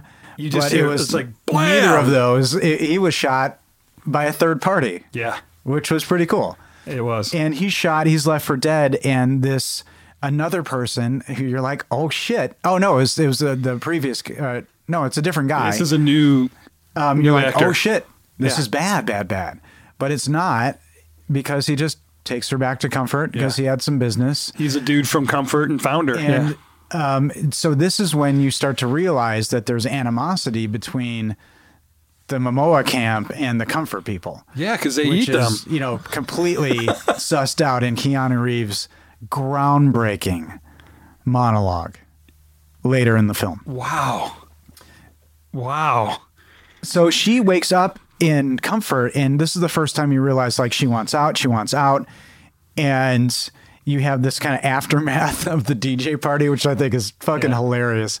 The neon boombox is a little less lit, and there's just like papers. So at some point, everybody's like, well, I guess we're done. It's and the they day had to after the disperse. party. Yeah, like, The where's rave. everybody? Is that what they call it, a rave? Yeah, Okay. but they're just sleeping off that LSD hangover. And this is where it all made sense to me. And I had that moment because I'm thinking, this is the Matrix. What? And what if the Jim Carrey character, because he keeps popping in as this like benevolent creature. So what if he's the architect and this is just in everybody's mind? Or he has created this whole world. He runs it. He's the president. And he's like an agent that doesn't kill you? In the dream, Neo has been corrupted and he's turned into the dream. He's trying to get everybody to be into the dream, and you can't be in it unless I'm in you. Oh, I love it. All of these Uzi guards you talked about are hilariously pregnant women, all of them. Yeah, a la Fury Road. Exactly. And, yeah. So I just at this point, I thought, what if there's got to be more than just this one puppet master? What if it was all some construct? Okay, so please email us at littleindependentpodcast.com and tell us if he... littleindependentpodcast@gmail.com. Sorry. Jesus. If he is Neo in the future or if he is Jesse in the future. Now that there's a new Matrix movie, that whole theory is blown. But no, but we it both would've been presented a theory there. And so I'm curious. So I'm thinking Jim Carrey is running the whole thing. He's like a President Snow type of character, maybe, but not. It's the complete opposite. He just pops in to affect he is save the one people. Pulling all the strings. Okay. Even the dream. I'm Are clearly you wrong. disappointed that... No. Okay. But what he does do is he finds Jason Momoa's character, nurses him back to health, which I like that. How about when he captures that crow? Yeah, and that's clearly what they're eating around the campfire. Well, that's what Jim Carrey eats, so he doesn't eat people. Yeah. I like that. And this is when you have Arlen and you cut to her photocopying, like it's in, the back room of an office, these have you seen me posters. I underlined it in my notes, copy machine, question mark. Yeah. Like, what the hell? And the girl is, she's still on this mission to find the girl because she's made this connection with Momoa's character and all that kind of stuff. And he said, I'll kill you if you don't find the little girl. But, he's left for dead. She doesn't even know he's alive at this point. Right. But she's still doing it. He's not really a threat. Which, you could be a little flimsy, but from what you know about her, but I think that's kind of a sweet bit. Oh, yeah, a little maternal instinct going on. Now you get the blessing of Giovanni Ribisi back in our lives. And he's just going crazy again. And now I'm switching to he's the architect. Oh. 'Cause it's always the sneaky, it's the crazy, like an exam. Unusual suspects. Yeah, exactly. So like Exam, Usual Suspects, Exam, episode 4, another pretty good episode, I think. it's the crazy. So I'm like, oh, he's going to be all of a sudden, because why show him again? Yeah. There's no reason. But that's when I saw the sign in the back when he's doing his rant, and it says, "This isn't real." So again, there's signs all over, but that one, and I'm like, okay, It's him. here it is It's him. him. And he's just affecting the reality of everybody around him. So that was a fun What a little different run. movie it would have been like that. So now we're coasting towards, I guess, the third act of the movie and how it concludes. But I like how she figures out that the kid has been taken because, the kid loses the bunny and the kid's been taken by the dream. Well, she's sitting there, and the harem in white, the pure white T-shirt harem, walks by, and the little girl's with them, and she just Yeah. follows them right back to their house. So they show the kid living with the dream. It's not bad. Pretty nice house. There's How some about that shit bathtub? going on. The Holy crap! bathtub, With gold absolutely. spigots. She's eating spaghetti. There's Yeah. just They're all tons of pot dressed being in white, super clean, harvested and made. with those big buds that So- he was harvesting. Well, Yeah, from a weed standpoint, Yeah. I will say the amount of plants that they had, not enough. to produce all those buds Not they had enough. laying No, there. no. Okay, I mean, maybe there must be from- a whole maybe from field what you somewhere saw, but yeah, there's where not they're enough. growing tomatoes and basil for the spaghetti. Yeah, I guess so. Yeah, that's a good point. But so what we find is Keanu Reeves as the dream, who those glasses, the mustache. Please watch this movie just for this alone. But he is kind of financing in a way or keeping everybody in servitude, as so you think, Yeah. with pills, LSD, and weed. And again, Trailer Park the Jesus weed looked pretty good. And so it starts to come. He's just an opportunist, right? You see a lot of these movies, and it's people in the apocalypse who just took the opportunity. Yeah. And my favorite example of this is Mad Max Beyond Thunderdome, a movie. A lot of people compare this to Mad Max, but Mad Max Beyond Thunderdome, Tina Turner's speech about who she was before. Yeah. I was nobody, and now I love that kind of stuff. Okay. And I totally see that. so Yeah. I assume he was a plumber, ran a sanitation company, and that's why he's the dream. Or he's an engineer. Yeah. Something, because He's intelligent. he's very intelligent, like- and it's the fact that he has come to prominence. He has this house. He lives in luxury. Everybody else doesn't, but they're placated by drugs, so they're not rising up against Yeah. it. So I've got it highlighted right here, Ryan. Oh my of a God, I'm bitch. getting goosebumps. You're pulling out your phone. This is Cannot live, believe ladies it. and gentlemen. I cannot believe it. Look, in writing. See this? Yeah. Look, clip. And what does it say right next to it? When you shit. Am I Oh my right? God. Did I nail it? Yes, you're I can't believe It only this. took 31 episodes. I did it. Holy cow. I nailed his clip. Okay, sorry. A little is nuts. self-gratification This is there. Stay Well- with us, people. well- don't leave. No, what does it say? Wow. Okay. Yeah, that was Rambo. Don't leave. When the helicopter flies away, it leaves him there. Yeah. Sorry, okay. So what he's very kind to our lead, and again, but there's so much menace in what you see from Keanu Reeves. Now, Keanu Reeves explains, and I think that the reason he is in power is because he has figured out how to make a toilet happen for everybody.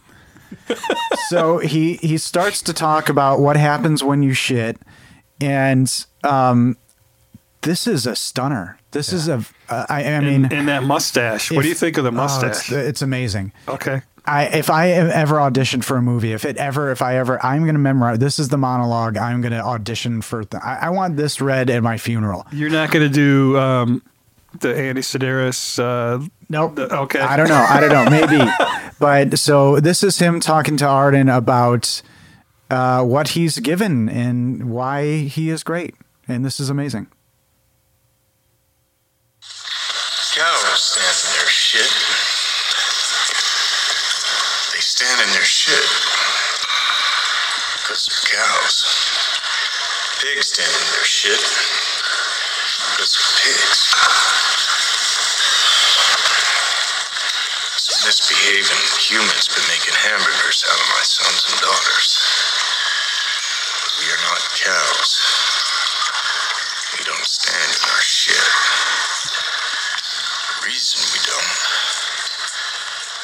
'cause I won't let that happen.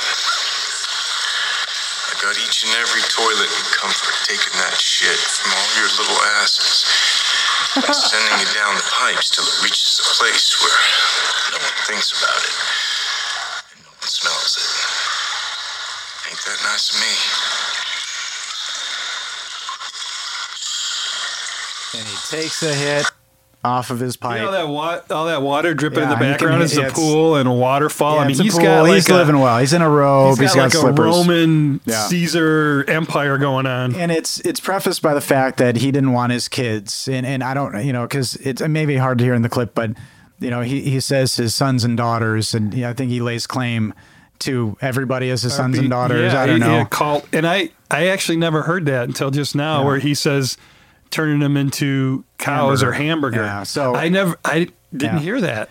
So And thank you for that. And it's it's like he has loathing for those who stand in his shit, yet he cherishes a hamburger. I love that. But what is all equally menacing is after the conversation about the tomato and the seeds, Yeah. and it's scary as all shit. And he does a great job. Now, what I'm curious about is if there was role swapping at all at any point with these cameos. Let's say between Giovanni Ribisi, Jim Carrey, and Keanu Reeves, were the parts up for grabs? Were they, and I'm sure they made of them what they were, but what if it was Jim Carrey as the dream? What if Giovanni Ribisi? Well, I do know the answer. If that she did go after each of those specific actors on her own.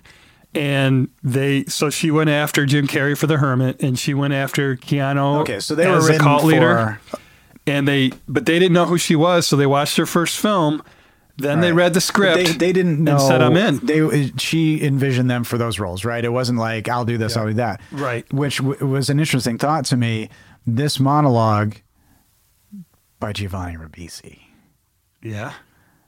Or I could see by Jim Carrey and Giovanni switching out, but no, I can't could see anybody but I can see Jim Keanu doing Carrey that. because he is the elder statesman, I guess, of the group. I think he's older, at least than Keanu. Yeah, if he was all cleaned up and dressed in white, he could. They're so talented actors; they could And easily I wonder deliver if he it. wasn't chosen for that because he would have been too fucking Jim Carrey. Like, is he too? Are you just waiting for him to be like, That's not Snowflake. oh, righty then. Yeah. Here's your LSD. That's not Snowflake. So I in movies like this, when you find the backstory, I think that's kind of interesting. But I love that. And he ultimately asks her, why do you want to leave? Why do you want to leave? What do you want? And she looks around and says, I want what they have, meaning his pregnant Uzi guards. And I loved how, because after watching it the second or third time, you know what she's up to, and I love how she played that so innocently, like she's so in awe of Keanu. And I want what they have. I want to be one of your disciples. At this point, it's bullshit. And all she's trying to do is, and then you find out when she pulls her leg off and pulls the gun out. Yeah. And again, it's great fun filmmaking because she opens the bottom of the foot, which just must smell horrendous. Everybody must smell bad. I know they must. They don't look it, but that whole thing must just reek to high heaven. Yeah. But she busts the kid out, and it's a pretty funnest little escape. She grabs one of the pregnant Uzi guards and Points gun the gun right at to her the gut, stomach. right at her Oh, belly, my God. right at the womb. And gets into one of the faster than light speed golf carts. And it's plausible. And it's kind of funny. What do they call it? A land? What is Luke drive? The land speeder, yeah. Yeah, land speeder. Okay. And you see this later. It's like a Rolls Royce custom golf cart. or a Bentley or something. Well, that's only what he would. Yeah, so drive. it was geared up. The dream was taking good care of himself. And she says, lay off me or until we get to the gate. And she wants to just spring herself and the girl. And maybe it's the She late. wants to go back into the shit. She doesn't like shit-free living. Yeah, I guess so. Crazy. And Or she it's a wants to choice. get some of that Momoa. It's a I can- think yeah, she wants to get some of that island love. the Miami man. Yeah, and she, makes her way to the gate. They get out, and Island love. That was brilliant. There's and there's this funny, I wonder if it's the just kind of latent kind of lethargy from just tons of drugs, because Keanu kind of comes, he's still in his bathroom. He's like, where are you going? Is this really Yeah, necessary? you don't need to do this. And Yeah. nobody's hustling that hard. Like, if they wanted to stop her, they would have stopped her. So out she goes, and Momoa back in with the team. And I think the most 80s ending I have ever seen. In the 2000s? In the 2000 teens? This really, that song playing at the end reminded me for some reason of Something in the Air Tonight by Phil Collins. Oh. There was a melody that kind of, and they just kind of all sit down by the fire, and Yeah, they kill the rabbit. well, the pet little, rabbit The little would girl survive this screaming whole for ordeal. spaghetti. Oh, she wants spaghetti. Yeah, and her first words, right? Yeah. And the reality is, there's no spaghetti outside of those walls. So he just, all right, you're hungry? He grabs a rabbit from her. So the end totally perplexed me because Yeah. I'm like, what a little shit. This girl's first, she's used to the lap of luxury already. Yeah. What a little shit. I want spaghetti. And then he's like, this is happening. There goes the bunny. You want to eat? Here you go. And the last shot is of her crying, eating her rabbit. Yes. Jason Momoa and Arden gazing at each other lovingly as the camera pans slowly back like an 80s movie with an 80s song, and we're done. Okay. So it took me, 3 times of watching it to come up with a theory on that. So when she says the line, what if all the things that happen to us happen so that all the things in the future can happen next? When she says that line to him, that's her like big come on to him. She's got a bad boy crush. And Anna Lily did say this was a dark fairy tale. And fairy tales end, with boy gets the girl or girl gets the boy in this case.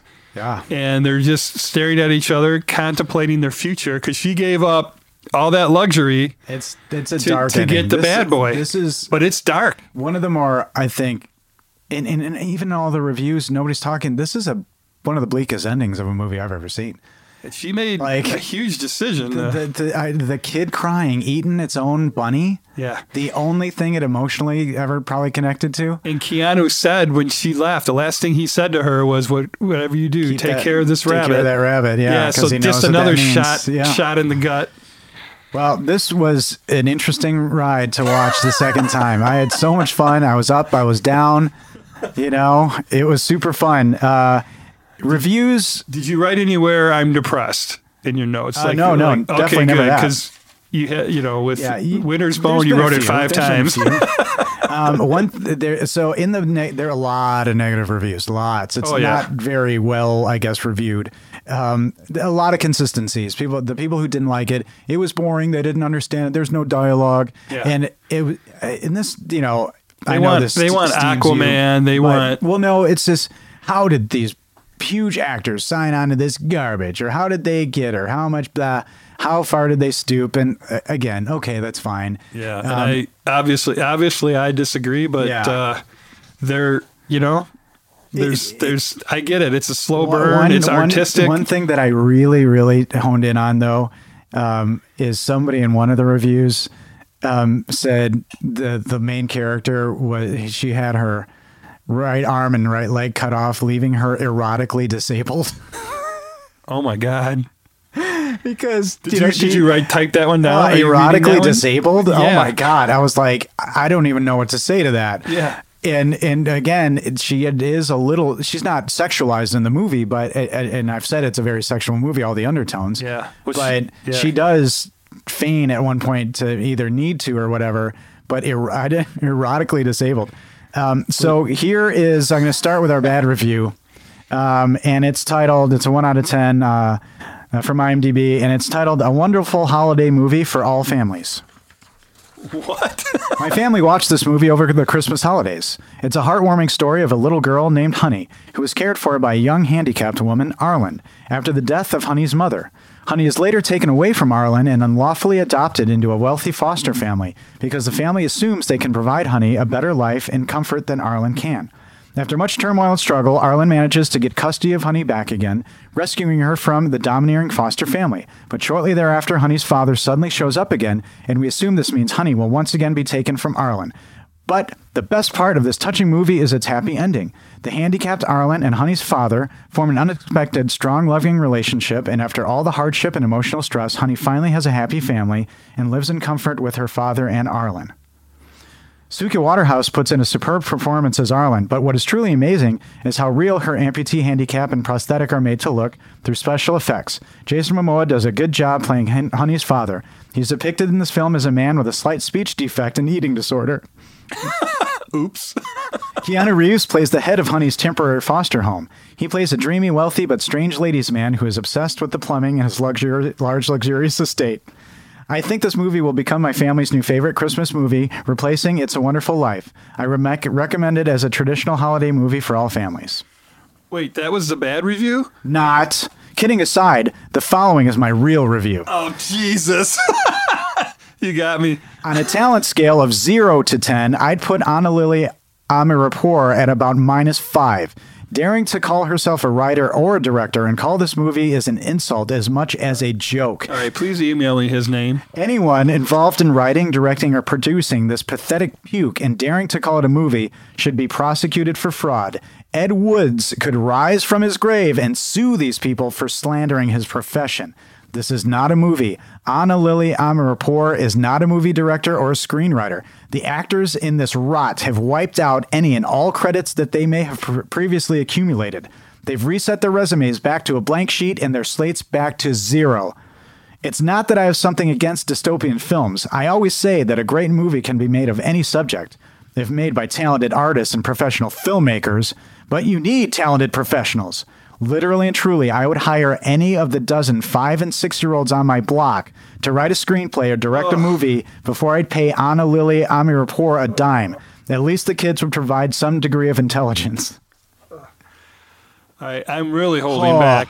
I am really holding back. I just want to say that it's not for everybody. If you're a country music fan and I played you a beautiful jazz song that had an incredible chord progression to it and amazing soloing over it that you couldn't even dream to understand or take the time to learn how to do, I could understand why you wouldn't like that. I just sat back and I just wound him up and let him go, everybody. So I don't know if that was a joke. I mean, they really spent that time. I've been gearing up for most of the day to get through that whole thing and to try to hook you a little bit. And I feel like, did I get you? I was reserved. It's the polo shirt that helps me. Okay. And here is because I am the dragon, as your coffee mug says, right? You have to call me. You must call me dragon. That's what it says. Your mug, yeah. Yeah. So our positive review. This is a 10 out of 10. Also from IMDb, titled "If you don't like this movie, you'll love Avengers 17." What? I mean, that's a snarky ass. This is a good review, right? Oh, yes, it is. Okay. You know what? If that would be masterful. I'm not that smart. I'm not that creative. You did to have pulled like a full reversal. No. Okay. But this is real. That is the actual title. A wonderful. Oh, sorry. It's a Wonderful Life. If you don't like this movie, you'll love Avengers 17. Really blows me away to see the total lack of appreciation for an original film that makes you think with your head as well as your heart. People nowadays have the same attention span as a goldfish with amnesia. This film is not just visually appealing, it's methodical, thought-provoking, compassionate, and chaos coupled with conundrum. It's not just gift-wrapped with explosions, action, and played-out storyboards. This is not your average American combo of cinema. For that reason and that reason only, it's why its own rating is suffering. People haven't just missed the mark here. They're completely blind to the target themselves. If you can't formulate a single reason why this movie is a standout gem, not only are you unable to think outside the box, you live in it. Nice. So there you go. Big fan. Fucking don't like this movie, you live in that box. You're in the box. Avengers 17 is your film. So shove Avengers 17 right up your ass. You non-intelligent beast. Yeah, it's not for everyone, but it's you look at a piece of art. I look at Pollock and say, what is that? The music. I tried to get my Alexa to play the soundtrack to this film. And even if I do it now, Alexa, play the soundtrack to the movie The Bad Batch. It goes to the Star Wars thing immediately. So why, Ryan, we don't have that. Yeah. You will listen to Disney's The Bad Batch. You will listen to Avengers 17, so Ryan. I see what we're doing. We're skirting danger, tussling with Disney. But we do love you. The computers are taking over, Ryan. But a lot of fun. Thank you for listening. And again, email us at alittleindependentpodcast@gmail.com with any thoughts, feelings, ideas, emotions, haikus, poetry. And Todd. Yes, Ryan. We'll always have Monty Doro. Who are those guys? Who are those guys? You'll love it. It's just a little independent. Love it. It's just a little independent. You're about to say. You'll love it. It's just a little independent. You're going to love it. It's just a little independent.